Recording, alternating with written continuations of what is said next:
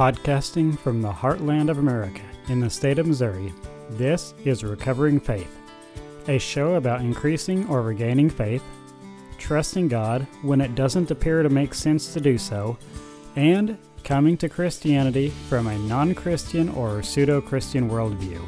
I am your host, Gene Curl, and I wholeheartedly welcome you to this show. Hello and welcome back to Recovering Faith. Today's episode this is episode 33, and today's episode is titled, If We Are Saved by Grace, Why Can't We Continue to Live in Sin? And before I get on with the episode, I want to thank you all for listening. If you're a regular listener and you like this podcast, or after you listen to this podcast episode, if you like it, if you could please go to iTunes or Google Play or wherever you're listening and give it a 5-star rating and a review. Those reviews, it really helps out and helps people to find the podcast. Also, if you would like to let me know what you think about this episode or any other episode, please go to genecurl.com and you can comment, or you can find me on Twitter at genecurl. So with that, I'm going to get into the main part of the podcast here. So I had recently had a conversation with a friend in which they said that if they're saved by grace, then they saw no reason why they could not just live their life however they wanted to. I responded by telling my friend that they did not understand how grace or salvation works, and that there are a lot of reasons why we can't be saved if we don't live for God. The most important reason being that we can't accept the grace of God without first accepting Jesus. And living a life contrary to the teachings of the Bible, without giving much thought to Jesus, is a sure sign that a person has no interest whatsoever in Jesus or anything he taught. Such a person is not viewing Jesus as Lord, but rather as a get-out-of-hell card. If a person has been born again and is a follower of Jesus, then his or her nature has changed, and they no longer want to live for the world. So, when people say, if you're saved by grace, why can't you do whatever you want? Well, if you are following Jesus and you've been saved, you've been changed, then as a part of that changed nature, you shouldn't want to do these sinful things. If a person wants to live for the world, then that's an extremely strong indication that they have not accepted Jesus and or committed to follow him, and therefore they are not saved. James, the half-brother of Jesus, told us that when we have the true faith, it is followed by works. Yeah, and he said that without works, faith is dead. In this instance, the gospel of Jesus could be viewed as a medication that simply believing it will help won't actually help. You actually have to apply it to see results. And James says, "What good is it, my brothers and sisters, if someone claims to have faith but has no deeds? Can such faith save them? Suppose a brother or sister is without clothes and daily food. If one of you says to them, 'Go in peace, keep warm and well fed,' but does nothing about their physical needs, what good is it? In the same way, faith by itself, if it is not accompanied by action, is dead. But someone will say, 'You have faith, and I have deeds.' Show me your faith without deeds, and I will show you my faith by my deeds. You believe that there is one God. Good. Even the demons believe that, and shudder. You foolish person, do you want evidence that faith without deeds is useless? Was not our father Abraham considered righteous for what he did when he offered his son Isaac on the altar? You see that his faith and his actions were working together, and that his faith was made complete by what he did. And the scripture was fulfilled that says, Abraham believed, and it was credited to him as righteousness. And he was called God's friend. You see that a person is considered righteous by what they do, and not by faith alone. In the same way, was not even Rahab the prostitute considered righteous for what she did when she gave lodging to the spies and sent them off in a different direction? As the body without the spirit is dead, so faith without works is dead. And that was James chapter 2, verse 14 through 26 in the New International Version. Now I want to be clear on this. James was not in any way suggesting or insinuating that we are saved by works, but rather that if we believe and have the correct information but do nothing about it, that we are like a man who is told the bridge is out ahead and believes the bridge is out but does not alter his course to avoid going off the bridge. And then he goes off into the chasm and certain death.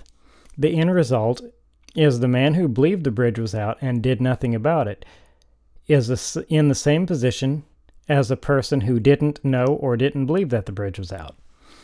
As James pointed out, even the devils believe in Jesus, and as a result of that belief, they tremble at the thought of the judgment they will receive in the end. And yet, they still spend the entirety of their existence fighting against God. But also, what James was saying is that if we have faith and we believe in Jesus, that as a natural result of having faith, that we are changed, and that we'll have these fruits, or as Jesus said, by their fruits you shall know them. And so if you've been saved, then you will show fruits of being saved because your entire person has changed. Some people think that the teachings of James and the teachings of Paul are at odds with one another, but I don't see it that way. While Paul stressed the importance of grace every chance he got, he still told us that we are not to live a life of sin and said that we must be slaves to righteousness. Paul said, "What then? Shall we sin because we are not under the law but under grace? By no means. Don't you know that when you offered yourself to someone as obedient slaves, you are slaves to the one you obey? Whether you are slaves to sin, which leads to death, or to obedience, which leads to righteousness. But thanks be to God that though you used to be slaves to sin, you have come to obey from your hearts the pattern of teaching that has now claimed your allegiance. You have been set free from sin and have become slaves to righteousness." I am using an example from everyday life because of your human limitations. Just as you used to offer yourselves as slaves to impurity and to ever-increasing wickedness, so now offer yourselves as a slave to righteousness, leading to holiness. When you were slaves to sin, you were free from the control of righteousness. What benefit did you reap at that time from the things you are now ashamed of? Those things result in death. But now that you have been set free from sin and have become slaves to God, the benefit you reap leads to holiness, and the result is eternal life. For the wages of sin is death, but the gift of God is eternal life in Christ Jesus our Lord. And that was Romans chapter 16, verses 15 through 23 in the New International Version. As Paul says, we are either a slave to sin and will inherit the punishment that is associated with it, or we are slaves to righteousness and will inherit the rewards associated with it. Jesus died so that our sins could be forgiven. But a life lived in intentional sin does not lead to salvation, and nothing in the Bible suggests that it would. God has never and will never be happy with rebellion and blasphemy. We are saved by the grace of God, and we are saved by grace alone. The Bible is extremely clear on this, but many people don't understand grace or what it means to follow God. And that is why they ask why they can't just live their life however they want and still be saved. If you have been saved, it is because you have given your heart to God. And a heart that has been given to God desires the things of God and does not desire to sin. Granted, all humans have a sinful nature, and some sin will always occur. As Paul said, we've all fallen short of the glory of God, so we will always sin as long as we're alive. But once we have given our hearts to God, we strive to do what pleases God instead of looking for opportunities and excuses to sin. And when we do sin, our sin grieves us instead of bringing us pleasure. I have to wonder if people who ask why they can't live for the world and in rebellion against God and still be saved, if they ever think about the implications of their line of thought. To ask why we can't live a life of wanton sin and still be saved is to want to do absolutely nothing for God and still have Him do everything for us, as if we were entitled, as if God owes us salvation. No one owes us anything, least of all God. We owe to God everything, from our first breath to our last, and everything in between. Yes, salvation is free, and we can't earn it. But we must accept the terms and conditions, including the non-compete clause that prohibits us from claiming the name of Christians but working for the devil instead. I have worked for several companies that required me to sign a non-compete clause that committed me to not working for any of their competitors while I was in their employ. And God certainly does not want us to be on the devil's payroll while we are trying to reap all the benefits of being on God's side. Now, you don't hear this line of thought too often in any other area other than religion. I can only imagine how my boss would react if I were to ask her what the minimum amount of effort I could put in, or if I were to ask her what was the minimum amount of effort I could put in at work and not get fired. Imagine if, in a marriage, if the bride or the groom were to ask their spouse what the minimum amount of effort that he or she had to put in, or how much infidelity could be tolerated before divorce. Any reasonable person would immediately jump to the logical conclusion that his or her spouse wanted to be unfaithful, and that if they wanted to be unfaithful, that they were not committed to them or their relationship, and they did not care about them or their feelings. Just because God is perfect does not mean that He does not have feelings, and the Bible tells us that God is a jealous God, and that He does not want to share us with the world, with idols, or with the devil. All through the Bible, God forbids the worship of idols or other gods. And Deuteronomy chapter 4, verses 23 through 24, it says, "Be careful not to forget the covenants of the Lord your God, that He made with you. Do not make for yourselves an idol in the form of anything the Lord your God has forbidden. For the Lord your God is a consuming fire, a jealous God." And that was the New International Version. The book of Jonah tells us why God does not want to worship idols. Those who cling to worthless idols turn away from God's love for them. And that was Jonah chapter 2, verse 8. And by the way, all of the Bible verses that I quote are going to be New International Version. So, worshiping anything other than God is to turn away from God. And multiple times in the Bible, serving or worshiping idols or anything other than God is referred to as whoring after other gods. The Bible compares us to a bride and says that we are the bride of Christ. But no one wants a bride who is afraid of commitment or who refuses to make any commitments and can't or won't give up all of the other men. Just like everyone wants a faithful spouse, God wants a faithful people. If we are wanting to see how much sin we can fill our lives with and still not go to hell, then we don't love God at all. We just don't want to suffer for our sins and misdeeds. And God knows the difference and will judge accordingly. We can't be Christian and still follow the world or live like the world. Jesus said, "No one can serve two masters. Either you will hate the one and love the other, or you will be devoted to one and despise the other. You cannot serve both God and money." Matthew 6:24. It would be just as true to say that you cannot serve both God and the world. Either you serve God or you serve the world. You can't serve both. If we live like the world, we may think that Jesus was kind of a cool dude, but we are most certainly not following him or devoting our lives to him.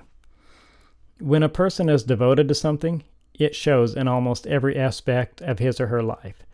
And if your devotion to God doesn't show, and you look and act like the world, then you are devoted to the world and not to God. The Apostle Paul said that if we are saved, that we have been changed. And if we are changed, then we won't continue to do the same things that we used to do. As he says, we become a new creature in Christ. Before Paul was converted, he was overzealous in his attempts at stopping the teachings of Jesus at any cost, including putting those to death who believed in Jesus. But when he was converted, he no longer tried to stop the teachings of Jesus, and he was eventually put to death himself because he refused to renounce Jesus and what he taught. Being saved makes us a new creature in Christ, and as a natural result, we change to become more like the one who we follow. So if we are resistant to change, or if we change for the worst, then it is not Jesus whom we are following. To put it in another way, a way that practically anyone will understand. Think of your favorite sports team, and then the team that you despise the most. Now, imagine that a player from the team you hate is traded to the team you love, and that he or she claimed to be part of the team, but kept playing for the other team by, throwing of the ball so it'd be intercepted, or fumbling, or whatever it is to help the other team. That type of behavior would not be accepted, and none of the fans, none of the coaches, nor any of the team members would consider that person to be part of the team. In regards to world governments, if a person has sworn allegiance to one nation, but is working for an opposing nation, either secretly or openly, then that is considered to be treason, the greatest crime that anyone can commit. In times past, treason was always dealt with by execution. And God is no more lenient of treason than any government is. And yes, when you are serving the world or serving the devil, that is treason against God. But God is forgiving and will allow us the chance to return to him, unlike a government. Once you rebel against a nation, you are never trusted again, and you're never given the chance to redeem yourself, as that would also give you another opportunity to do harm. To serve God, to serve another God, or to worship idols, or to wantonly sin in open rebellion against God, is no less treason than selling American government secrets to Russia or China. And it has far more reaching implications, especially in the next life. Some people have the mindset that they will live it up in this life, and before they die, they will return to God, repent, and be saved. A huge problem with living in sin and thinking that you will repent and turn to God before the end is that we never truly know when the end will be. A person could be the healthiest person in the world and still die in the middle of the night, or get hit by a car on his or her way to work, or choke on their lunch, or anything. No one is guaranteed tomorrow. It is much better to always be ready to meet God, because some things are certain, including the fact that everyone will someday die. And once they die, everyone will stand before God and give an account of his or her life, and then they will be judged. Choosing the world is ultimately choosing not to be with God. Sooner or later, the bus will leave the station. We just better make sure that we are on the right one, because there are no transfers, no stops, no detours, and no return trips. Once the bus leaves the station, our choice is final. And if we decide not to choose a bus, then by default we have chosen the wrong bus. There are only two choices: God and the wrong choice. Any choice that does not lead to God, regardless of what it is or how good it may seem, is the wrong choice. Similarly, any choice that leads us to God, regardless of how painful or illogical it seems at the time, any choice that leads us to God is the right choice. God is the goal, not the means to the end. God is the end. The Bible tells us to always be ready because Jesus comes as the thief in the night. So, in other words, we have no way of knowing when we will meet God, only that we will. If we are ready when we meet God, things will go well for us. And if we are not ready, things will go poorly for us. I'm reminded of the movie Indiana Jones and the Last Crusade, where they're looking for the cup that Jesus drank out of, thinking that it will give them eternal life. And one man picks up this fancy cup that he thought would have been the cup Jesus drank out of, and he drank out of it, and just before he died, the old knight that was serving as the guardian said, "You have chosen poorly." Well, when we choose not to follow God, we have chosen poorly indeed. Intentionally living a life of sin and thinking that we will someday repent before it is too late, it's like playing chicken with a train, while blindfolded, with earplugs in. You have no idea when the train is going to get there. You don't know how close you are. You don't know how to turn or where to turn. And you're going to get hit by that train and you're going to die. Well, that's the same thing. If we're betting our eternal existence, if we're basing the fate of our souls on we're going to repent before the end, we don't know when the end is. It could be in 50 years. It could be 70 years. It could be 5 minutes from now. It's more important to be ready. Jesus wanted to stress the importance of being ready for the kingdom of heaven. And he told the story of the foolish virgins and the wise virgins, they were all waiting for the wedding. The wise virgins were prepared and brought enough oil for their lamps. But the foolish virgins didn't bring enough oil, and their lamps went out. In the middle of the night, the wedding party could be heard coming, and they were coming to get all these virgins and take them to the wedding. The foolish virgins, realizing their lamps had gone out, tried to borrow oil from the wise virgins. But the wise ones knew that they would not have enough if they gave some of theirs away. And they told the foolish virgins to go to the merchants and buy their own. By the time the foolish virgins came back with their oil, the wedding party had already taken all of the wise virgins and they had already left. So the foolish virgins filled their lamps and they went to where the wedding was. But when they came to the gates, they tried to get in, but since they did not arrive with the rest of the wedding party, they were denied entrance and they missed the wedding.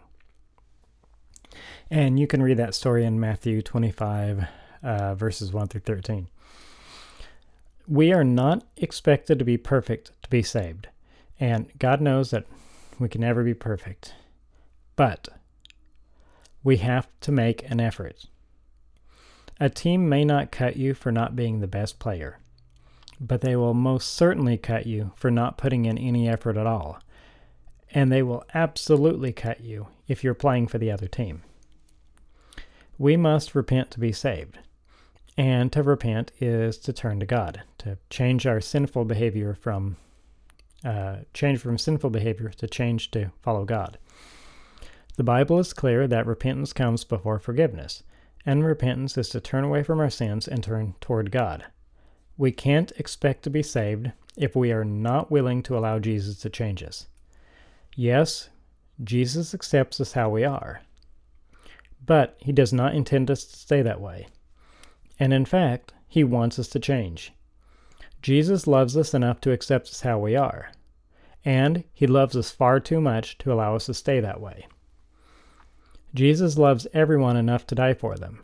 He loves you and he loves me, no matter what we have done.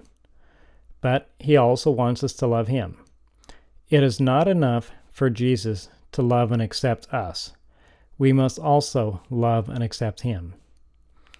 Jesus wants everyone to live with him in heaven, but he will not force us to do so. If we choose sin and destruction in this life, Jesus will let us have it. But if we choose to live with him, he will welcome us with open arms. No matter what you have done in life, no matter where you're at, you are not too far gone to change and come to God. If we love God and trust him enough to allow him to change us, he will change us. And I think that perhaps the biggest problem with thinking that living a life of sin is great and that repentance before the end is the way to go isn't even the fact that you might miss your chance and go to hell. I think the biggest problem with that is that you're choosing to live a life without God. And by doing so, you miss out on a life with Jesus by your side. A life with Jesus is more worthwhile, more fulfilling, and will lead to more true peace and true joy than life without him ever could. The peace the world gives you is that you have peace when things are going right. The peace that Jesus gives you is that you have peace even when things are going wrong. He said, my peace I give you, not as the world gives. So Jesus is not just the only one who can save us from an eternity in hell. Jesus is also the greatest friend that any of us could ever hope to have.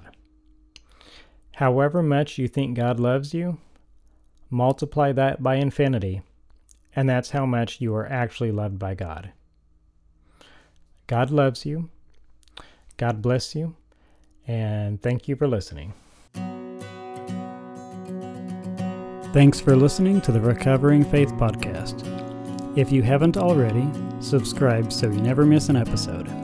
A new episode goes live every Wednesday. If you have questions, comments, have suggestions for a future episode, or if you would like to be a guest, you can contact me through my website, genecurl.com. Remember, it's gene like the unit of biological heredity and curl like a curl on your head. Please leave a review on iTunes, Google Play, or whichever streaming service you use. God bless you and keep you till the next episode.